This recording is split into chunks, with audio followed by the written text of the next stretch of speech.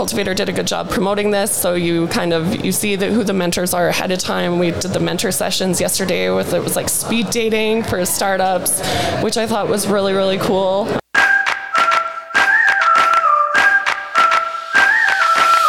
Welcome to Startupville, the show where we discuss what it's like to build a tech startup and a startup ecosystem in a small city. I'm your producer, Ariel Delorier, and we're back with part 2 of the 2022 Startup Summit mini-series. Joining us once again in the Startupville Thunderdome is our special guest host, Mike Welsfeld. Startup Summit is a local conference that focuses on connecting founders, mentors, and investors from across North America through curated one-to-one sessions, workshops, keynotes, and panel discussions. If you haven't heard part 1 yet, pause now and go check it out. Head back into the Startupville Thunderdome with us right now as we continue speaking with exciting guests from all across our beautiful nation. Welcome to Startupville. This special episode of Startupville is brought to you by Cultivator, Innovation Saskatchewan, and Martin Charlton Communications. First up, we're chatting with Albert Jamie, Partner and Director of Strategy at Zoo. Zoo is a digital products and services firm based here in Saskatoon, Saskatchewan. They create, deploy, and manage user-centered digital solutions through an end-to-end offering of strategy, design, and development. All right, so we are live on location here at the Startup Summit at Cultivator HQ in Regina with Albert. Bet. Welcome to the podcast. Thank you for having me. Give me a little bit of the elevator pitch. Who's Albert, and then what do you do? Yeah, I work for a company called Zoo in Saskatchewan. We're like in Saskatoon, and we're kind of like this old, traditional digital agency, and I kind of say that jokingly, but we've just been around for 27 years in digital, which is kind of surprising. And we're not like an ad agency, but we're more of a design consultancy that helps you build and develop products and services. So a lot of websites, applications, internal applications, but we're also like a digital consultancy. It's helping like enterprise companies kind of work through their problems to do with digital technology, innovation. But the big thing is that we really are human-centered, and we advocate for design more than the average technology firm would do. And so we really have a good split between design strategists, UXs, UI designers, design research, and the whole gamut of developers that you would expect normally at a technical consulting firm. So I think that's probably the big pitch, what makes us a little bit different. I'm terrible at it. I just say different things every time people ask me about the company. So awesome. So a tech-forward digital agency in the services side of space. So here at Startup Summit, what brings a digital agency to the Startup Summit? Yeah, it's funny. Like we service and help enterprise, so like big multinationals, huge governments, and typically bigger clients, but our heart is always at this sort of like grassroots entrepreneurial movement. And when Cultivator asked us to kind of be a part of it, we were super excited because we always feel like we've been in the industry building, like applications, like multiple applications a year, all different types, all different complexities. So we do have a lot to offer and mentor a lot of these people who are just starting out, who have so much to learn and who are super, super eager. So our angle that we come to here is like, we do have a lot of developers, but, there's a lot of developers talking about, technology, what stack you should be using, what tools you should be using, like how to scale in that world. But I don't think there's a lot of people who talk about like the design side and the approach to design. And so that's what we kind of came here to kind of represent and advocate for the humans on the other end who are going to be using your products and teaching. Like a lot of these organizations don't have the budget or the ability to hire like a senior UX or design staff. So a lot of times the founder or the engineers or even the business analysts or marketing person turn out to be the de facto designer. And so we have to kind of pump their tires to make sure that they understand that they're actually designers and they need to understand what that means. And so pushing some sort of process and approach that really bodes well for the user is really what we're trying to kind of advocate for. And so I think that's where we come in versus some of the other kind of speakers and companies that are here. Sweet. Yeah, so Zoo's been around for a long time now, and you've been talking about, design thinking and all this sort of stuff, before design thinking was really a word in the business lexicon, before we were talking about UX and product management. Like, what have you seen, like, in sort of the evolution of the thinking around this? Like, we've seen our startup scene grow. Like, are people, is this more of a common way of thinking about things now, or how are you seeing that kind of progression over the years? Yeah, there's a lot I could say about that. I would say that we probably came into the term, or around 2007. Like I said, I would start probably 2002. So for 5 years, we would just be not aimlessly doing design, but we would probably just not have much design research into the stuff that we're doing. Very little about who we're designing for. We actually had graphic designers who were really more about the aesthetic and understanding, like, yeah, they worry about the usability, but we didn't go to the level of like proving why this is a certain way and what design decision was done a certain way. But how it's evolved in, say, business and just general, like the regular world, is pretty impressive. And it's gotten to a point where I think that I've said it in my presentation that design thinking is almost like a cliche term. That really I'd like to say it's more of a human-centered approach, because I don't think that's going to go out of style. But design thinking, very much like kind of Web 2.0, will be overused and misused by executives in suits going, hey, we need to design think our way out of this problem, or hey, make it more Web 2.0 kind of thing. So I'm already trying to encourage our staff and the people to just go, it's like a human-centered approach.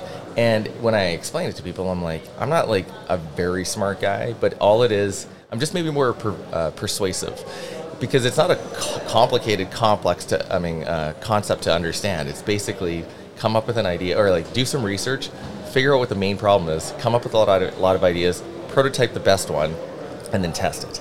It's not a very hard concept. The only thing is that implementing is really complicated, because sometimes you're going through layers of management trying to get other people to buy into that process, because a lot of people just want to maybe use a spreadsheet or kind of talk it out and then cross all their T's, dot all their I's before they actually go off and design something, which could be 6 months, 8 months before they start doing anything, versus going, let's just try something right now, tomorrow, tonight, and get somebody to give us some feedback, and we'll see what happens. That's simplifying it to like a really granular level, but we don't like have to worry too much about the details right now. But I would say that businesses are starting to, after they get more exposure to it, it takes about 3 exposures to like hearing the word design thinking before they're kind of like, oh, maybe I should use this. And so we're starting to see it more, and people are coming to us to say, we want your approach, rather than going, hey, we like the website you just designed or the application. Can you do it for us? They don't really know how we got there, but a lot of people now are starting, and we've been branding ourselves as this sort of advocate for this process and this sort of thinking. So it's starting to kind of take shape, and it's really kind of neat to see. Yeah, awesome. And it all makes sense. I mean, like when you lay it out like that, right? Like you're designing a product for humans. So if you use a process that can make it easier for humans to use it, then it all makes sense. But, in terms of the founder's journey, right? Like you often see a lot of founders, they're building products, they come from a technical side or a business side, and they're worried about building something that customers want to pay for.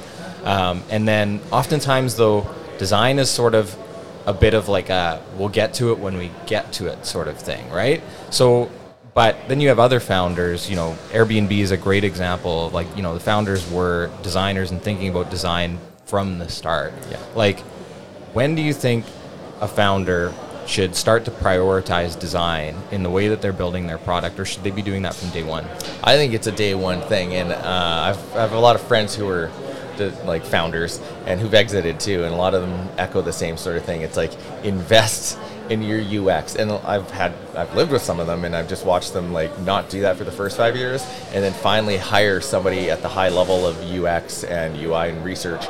And then they started realizing that's when they started seeing the gains. And again, I'm simplifying and making it sound like that's the only thing. Obviously, you need beautiful technology, you need like very smart people, good marketing. But if your experience isn't optimized and you're in a very competitive space, you're gonna have you're always just gonna be putting yourself behind to being adopted or to engage the users. And then there's also going to be a lot of options out there for people to want to go use outside of your application. So if you can start adopting it, and it's not just adopting it and going, we're going to do design. I think it's more about living the life of a designer. Not to sound so like philosophical, but I think there's people who appreciate design and people who like fashion and whatever. And then there's people who like actually think like design. They're critical thinkers, more critically than you would imagine. Everything they look at and think that they can improve, and they think, why would it be designed that way? They're always asking why. And I think that trying to jump into that world and understand how they think will get you closer to thinking like a designer.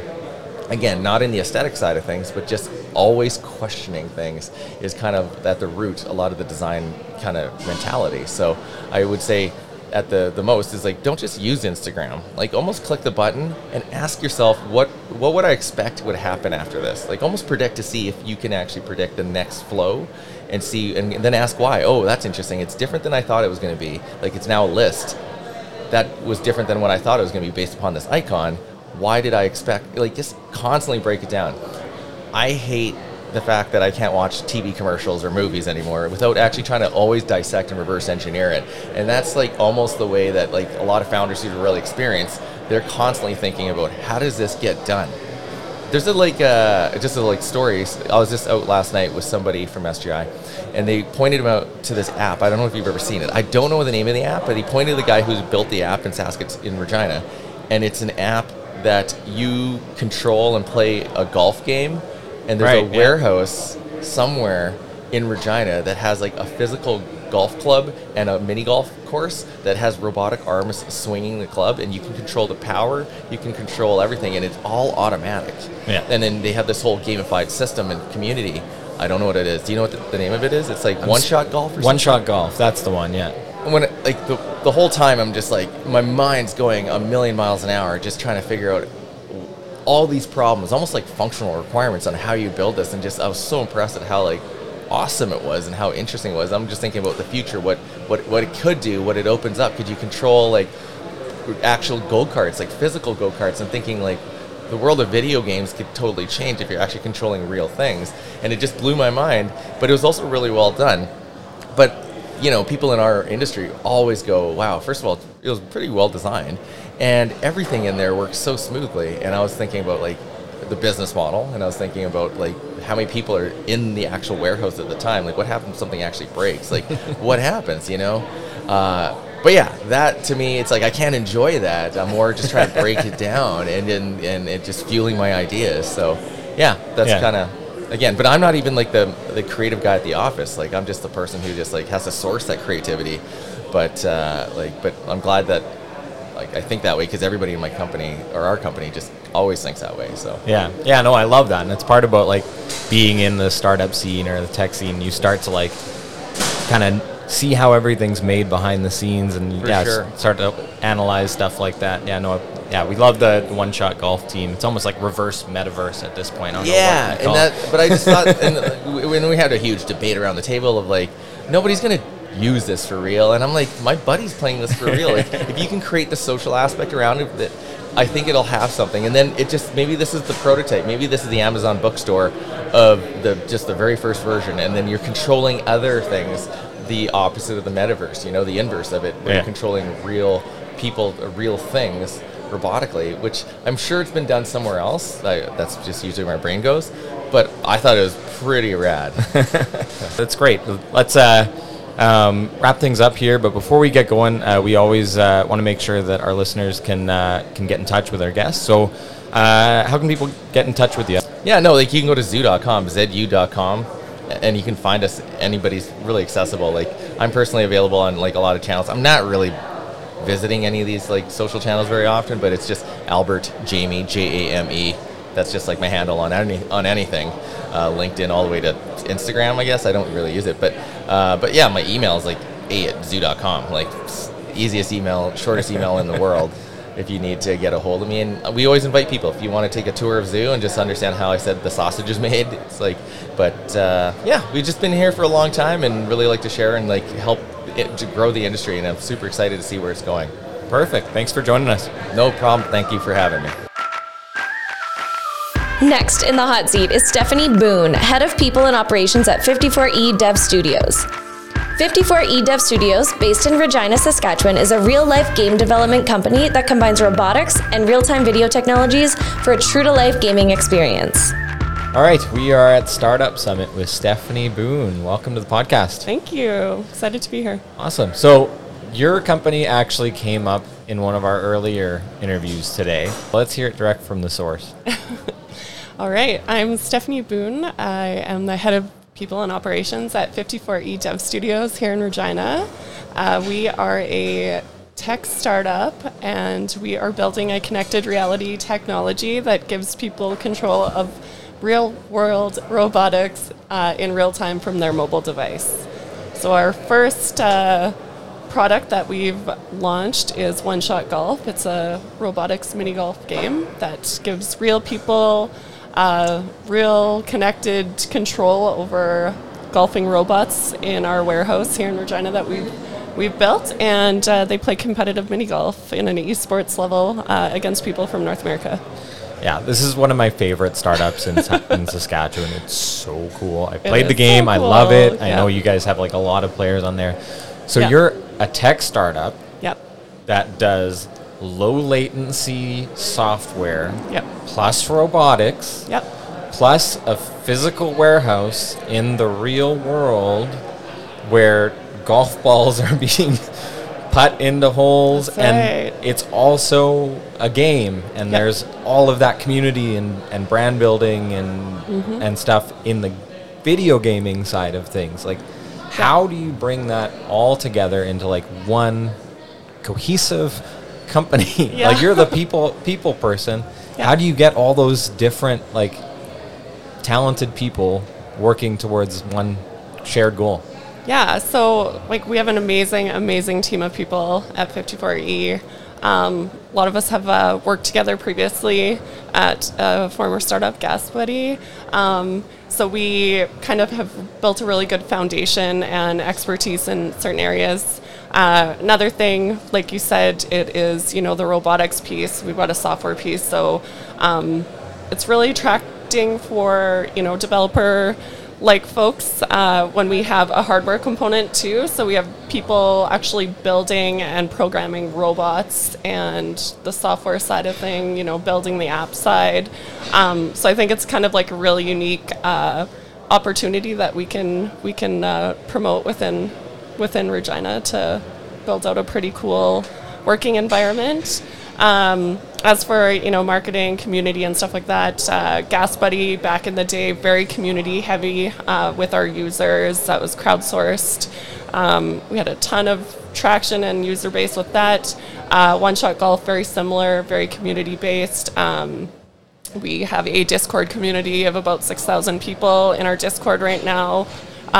We're interacting with all of them on a different level. Our customer support, user experience, definitely focus number one. Very similar to the Gas Buddy, how we built Gas Buddy, I guess. So taking a lot of that stuff over to 54E. Awesome. Yeah. So you guys, you've had a lot of traction with this game. People putting golf balls from around the world in a warehouse in Regina. 2 warehouses. We have 2 warehouses full of robots. Yeah. And it's just like a fascinating piece of technology. You're almost like flipping the metaverse on its head and doing things in the real world. Yeah. Where do you see as sort of like the future of this technology?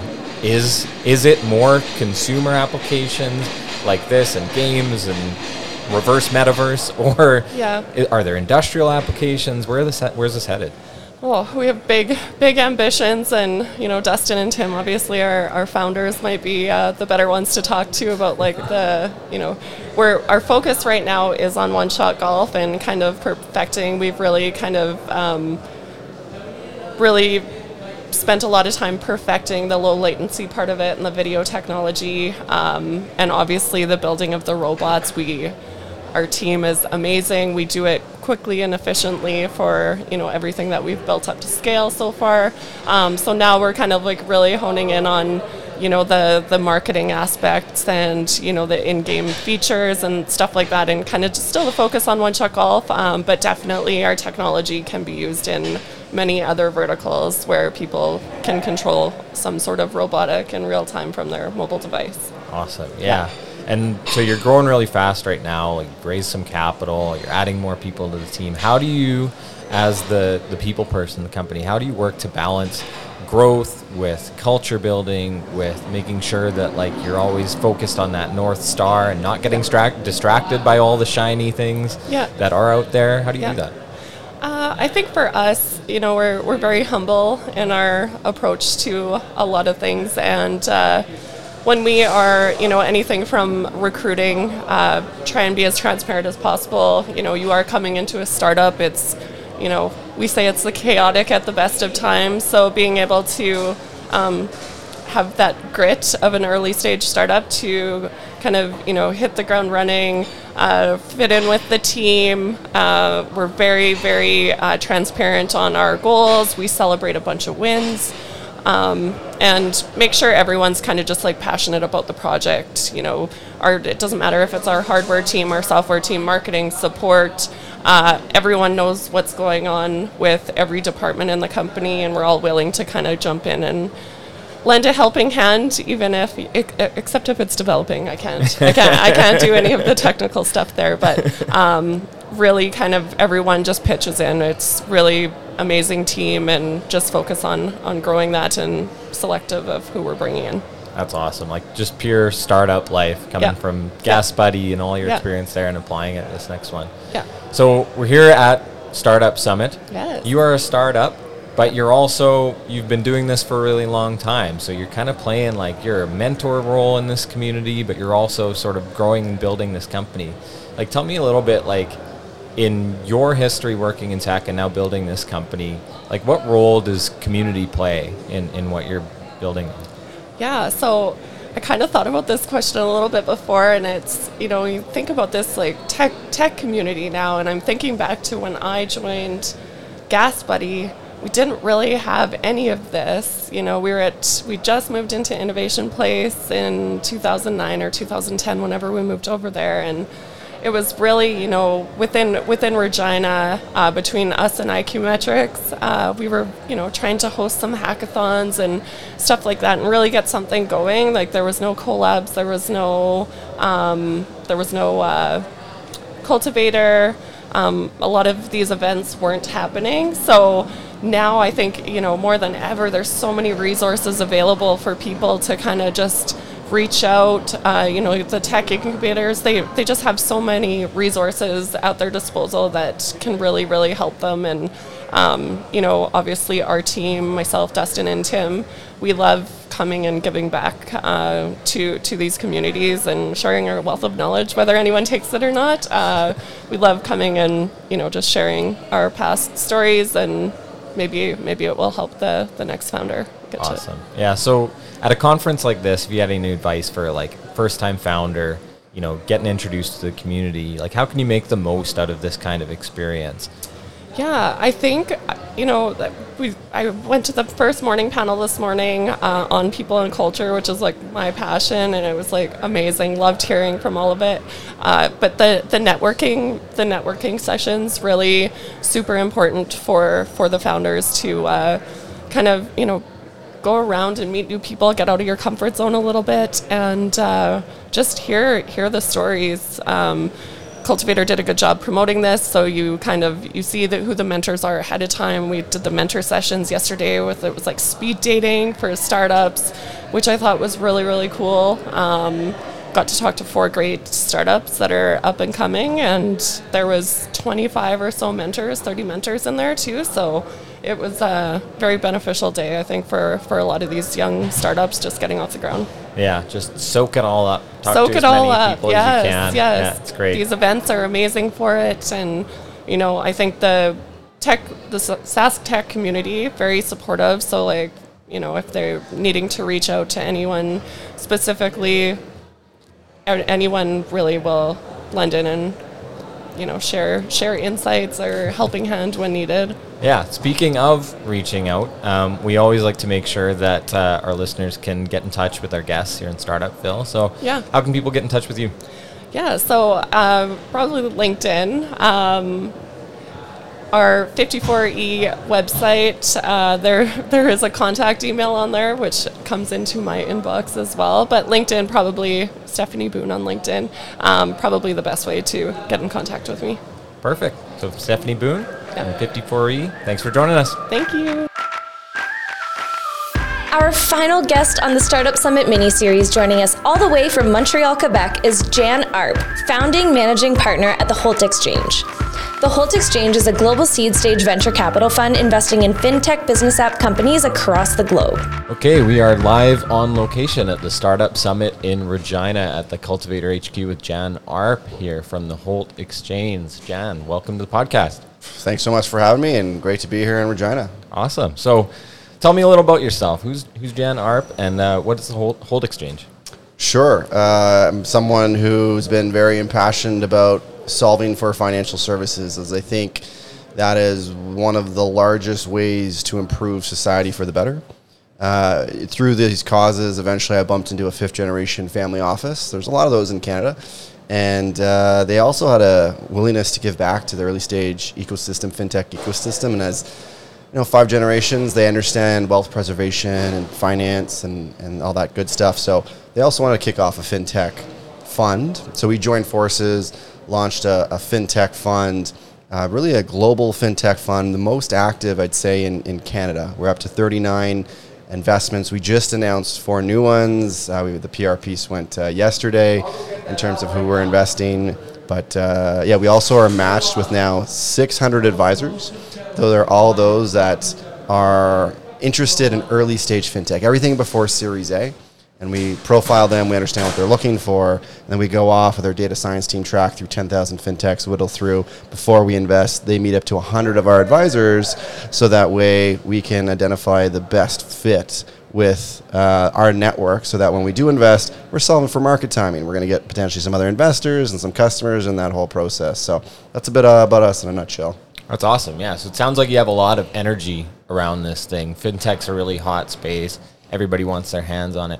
How do you go about building trust with your investors and the people you work with?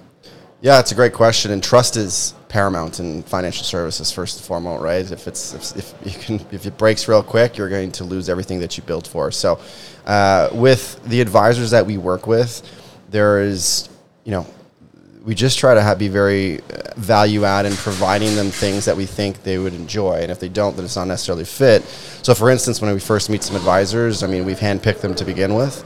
And then as we're going through, we're starting to make referrals to them. Like here are some of the list of companies. Which ones do you like? We review with our portfolio companies, and we start to engage it. And we play that sort of mediator in between. So we're assessing it on both sides. And we're trying to always obsess with giving value to both parties, all parties in the equation, but also for the advisors, ensuring we engage them with the right style of company at the right time. Very senior folks can be quite picky with their time, as deservedly so. So we want to make sure that we optimize that for them and they get a great experience through that whole thing. And through time, of course, we're quite generous in the way that we've had a lot of, for those who give into the system, we ensure that we prioritize and weight their decisions accordingly. So the more that they're adding to the ecosystem we've built, the more that they're influencing the type of companies that we invest in, or the better the opportunities at their front of line to potentially invest into those deals as well alongside us, or that will help navigate with other fellow startups that were there. So it's we have a bit of a process to get there, and it's certainly built up through time, and that's how we've gotten to 600 advisors. We had 75 at the start, up to 600, and getting new ones isn't a challenge, but it's been a fun journey. Awesome. Yeah. So, fintech is it's a big and fast growing space right now. You look at all of the top 10 lists of fastest growing startups in pretty much any country, and 9 of them are fintech companies. But it's also a space that's sort of ripe for snake oil salesman type thing. So using a Saskatchewan phrase, how do you, or what would be your secret sauce for separating the wheat from the chaff, if you will? I'm sure you get pitched by hundreds of startups. You've invested in, you said 39. How do you, what's your special sauce for figuring out who's really onto something? It's a great question. I don't know if there's any more in one industry relative to another, but I will say that there's certainly you have to be careful, right? These are people's money at stake. There's high regulations in place. If you're not doing what you're supposed to be doing, there's legal battles. There's potentially jail time. So you need to take this very seriously. And financial health is incredibly important to people. So to building a better society for all. So you really want to make sure that you're picking the right people that embody and champion that, who are, not the snake oil there. Our approach is that way. First of all, we're tracking 10,000 fintechs globally, right? So we built a data science team. We built multiple, for lack of a better word, scrapers and other areas to pull information and augment that information. And then we've built our own ranking system so we could target the best ones with more personalized messaging is how we go about doing it.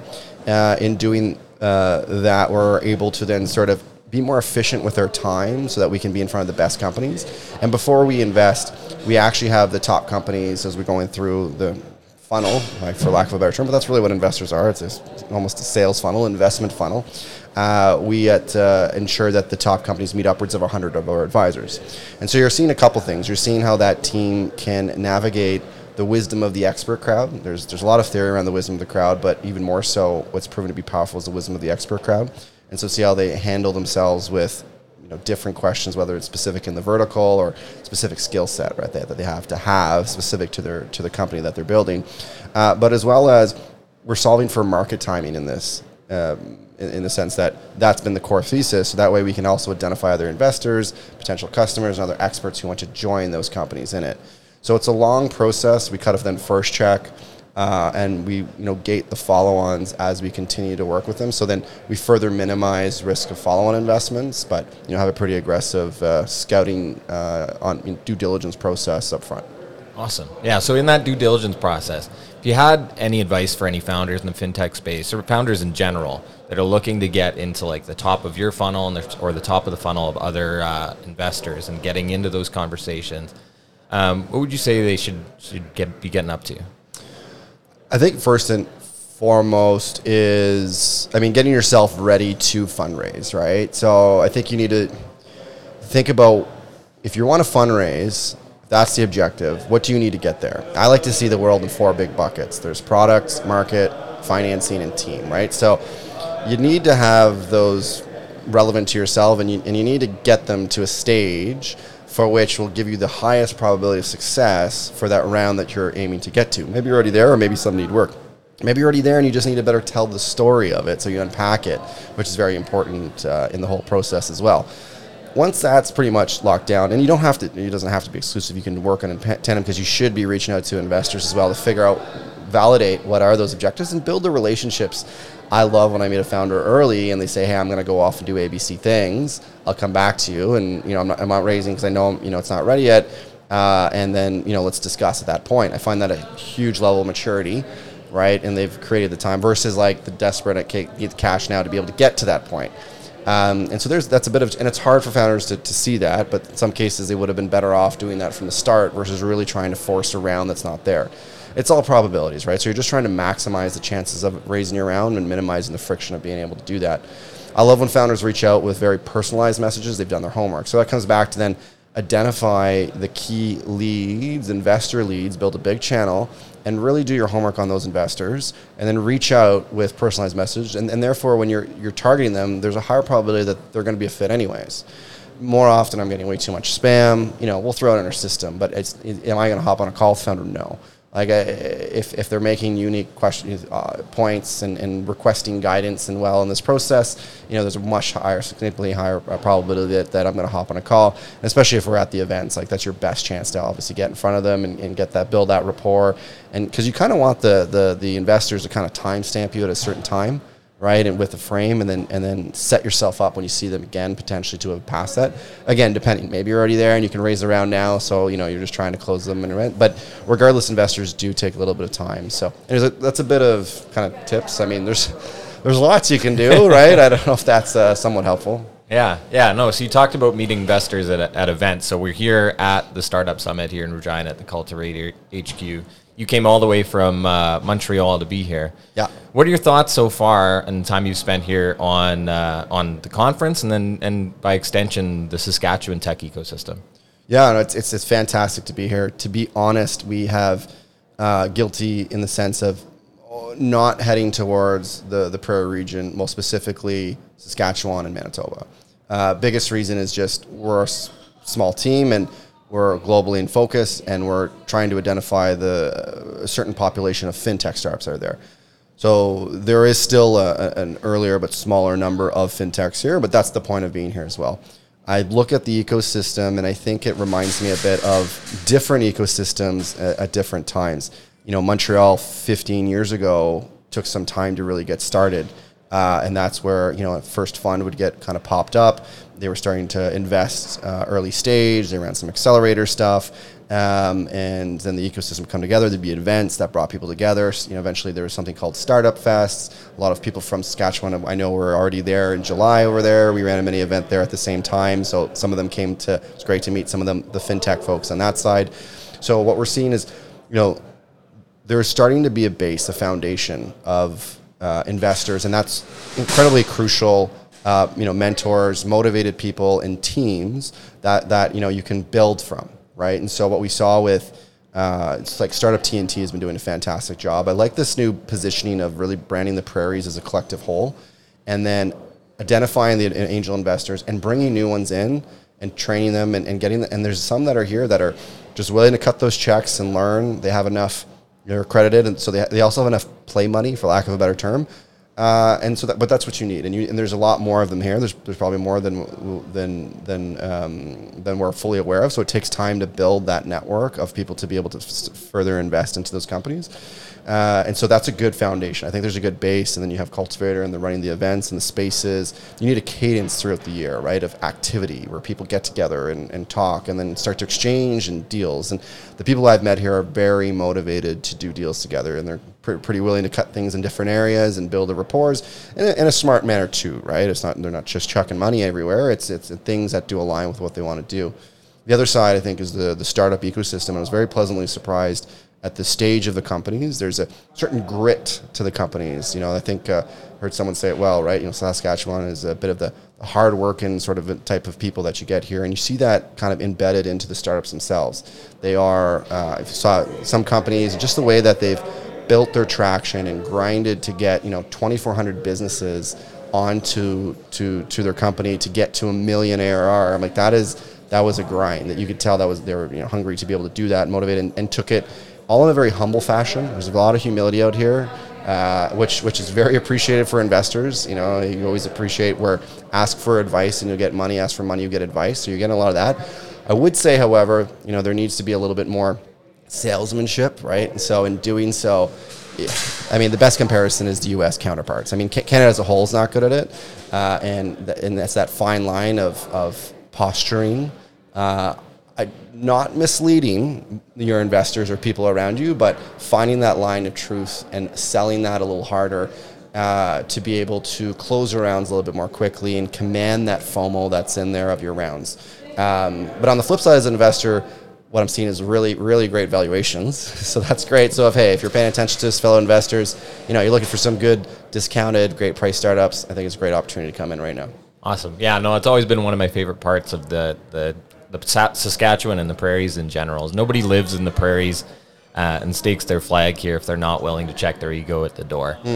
It can be our greatest blessing and also our greatest curse, like you say, on the sales side, the promotion side. We're not standing on the rooftops quite as much as you see in Toronto or the United States. But yeah, no, we're certainly trying to build a community here, and love seeing people like you here. So speaking of community, we always like to make sure that our listeners can get in touch with our guests after the podcast. How can people get in touch with you? Sure. You can always find me on LinkedIn. Probably go Jan Christopher Arp. That's the easy way, just to add me on there, shoot me a message. We can go on emails thereafter. We have our webpage, everything Holt Exchange type of thing, so you can find it on LinkedIn if you want to follow what we're about. We're really trying to be coast to coast across Canada, unite that fintech ecosystem, because unfortunately the provinces are too separated right now in terms of how they do business. Like I'm in Montreal, we have and so therefore Quebec, we have people in Toronto, we have people out in Alberta, and really kind of coast to coast, as well as internationally for our team. But what we have found is increasingly everyone's still somewhat in their silos, right? And so that's why I'm very great to see from the movement of the Prairies to unite some of the provinces together. And then hopefully maybe that'll be a learning lesson for other provinces to kind of take note to be able to do that. And so, so find us there. And if you're willing to embrace that cause, especially everything with financial services where we have a long way to go, and if you also believe that, it is kind of really key. Every industry is impacted by it, and every person is affected by it, and financial health is a massive issue as we go into a huge inflationary period. Love people to reach out and see if we can find ways to solve these problems together.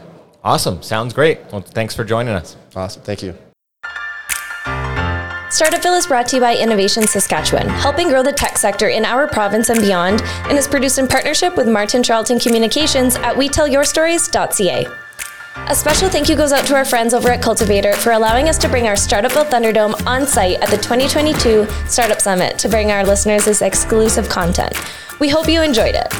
Our show is produced by me, Ariel Delorier, and our special guest host today, Mike Wilsfeld. Our theme music is from GG Riggs and Reactor Productions. Learn more about us and our guests at innovationplace.com/startupville. Follow us on Twitter at StartupvillePod and find us on LinkedIn at Startupville Podcast.